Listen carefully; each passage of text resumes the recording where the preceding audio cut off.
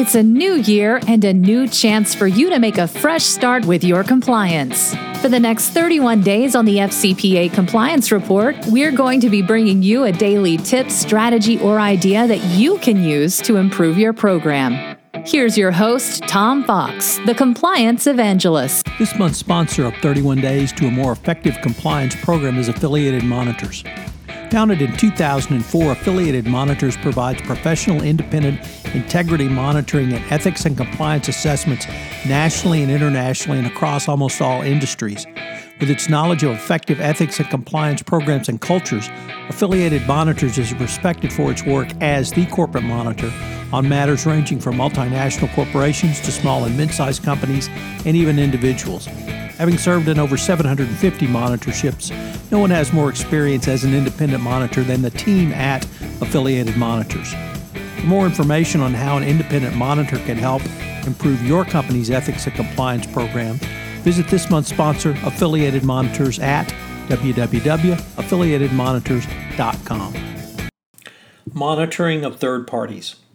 How can data analytics be used for continuous improvement where the primary sales force used by a company is third parties? A clear majority of FCPA and related enforcement actions have come from the use of third parties.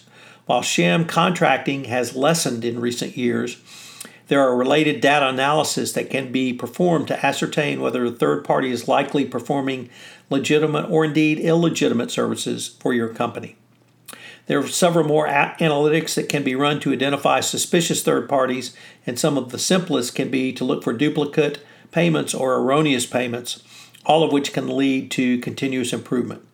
Here we focus on the question posed by the 2019 guidance: how does a company monitor its third parties? A key to moving from detection to prevention to continuous improvement is the frequency of review.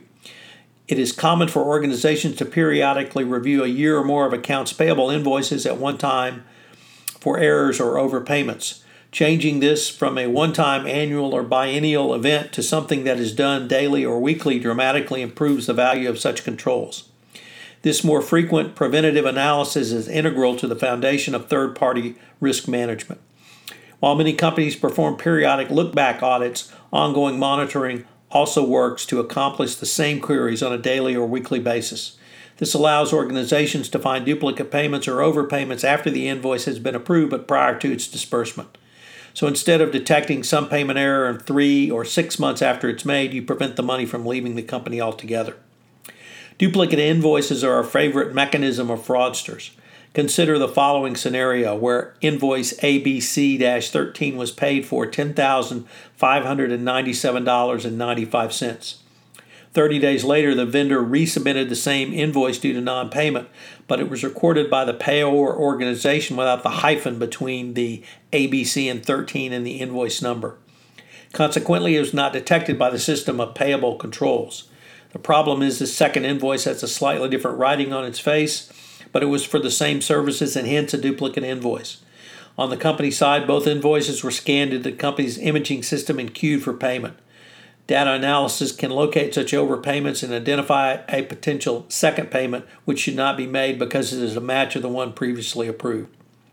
Another analysis which a compliance practitioner could use is to compare vendor names and other identifying information, for example, address, country, data, from a watch list such as politically exposed persons or specifically designated nationals to names and other identifying information in your vendor file. An inquiry could also be used to test in other ways, such as if a vendor has the same surname as a vendor on the specifically designated national terrorist list or a PEP. Now suppose they share the same name as an elected official down in Brazil. How do you make sure that the vendor or broker is a different John Doe than the John Doe that is a PEP in Brazil? It is only upon closer inspection that you can determine the middle names are different and the ages are different. One has an address in Brasilia, the other is in Sao Paulo. Without further inspection, including demographic information about your vendors, consultants, or third parties, and then comparing them to individual watch lists, such red flags are present but not cleared. That is what data analytics is designed to do, to help you go from tens of thousands of maybes to a very small number of potential issues which can be researched individually. One of the important functions in any best practices compliance program is not only follow the money, but try to spot where the pots of money could be created to pay bribes. Through the comparison of invoices for similar items among similar vendors, data analytics can uncover overcharges and fraudulent billings. Continual transaction monitoring and data analysis can prove its worth through a more frequent review, as individuals tend to perform better when they know they are being monitored.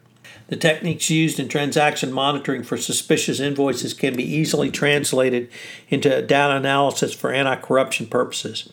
Software allows a very large aggregation of suspicious payments, not only by day or by month, but also by vendor or even by employee who may have keyed the system's invoices into your system. As these suspicious invoices begin to cluster by market, business unit, or person, a pattern forms which can be the basis of an additional inquiry.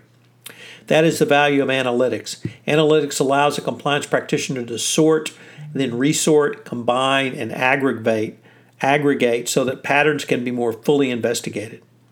The final concept of finding patterns that can be discerned through aggregation of huge amounts of transactions is the next step for the compliance function. Yet data analysis does far more than simply allow you to follow the money and can be a part of your third-party ongoing monitoring as well, by allowing you to partner the information on third parties who might come into your company where there is no proper compliance vetting. The opportunity for continuous improvement through a feedback loop is obvious and a clear step that you should take going forward. What are today's 3 key takeaways? Number 1, always remember to follow the money to see where a pot of money could be created to fund a bribe.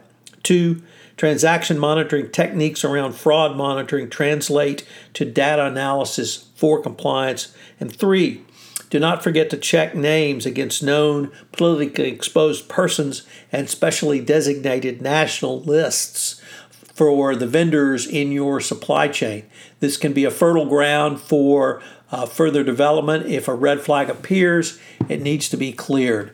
So this is something that you can certainly take care of internally in your compliance regime. I hope you'll join us again tomorrow, where we take up another topic in continuous improvement of 31 days to a more effective compliance program.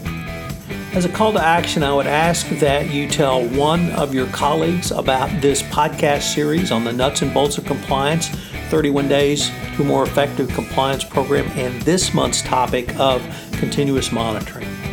31 Days to a More Effective Compliance Program is a production of the Compliance Podcast Network, and this month's sponsor is Affiliated Monitors. I hope you'll join me again tomorrow for another episode in 31 Days to a More Effective Compliance Program.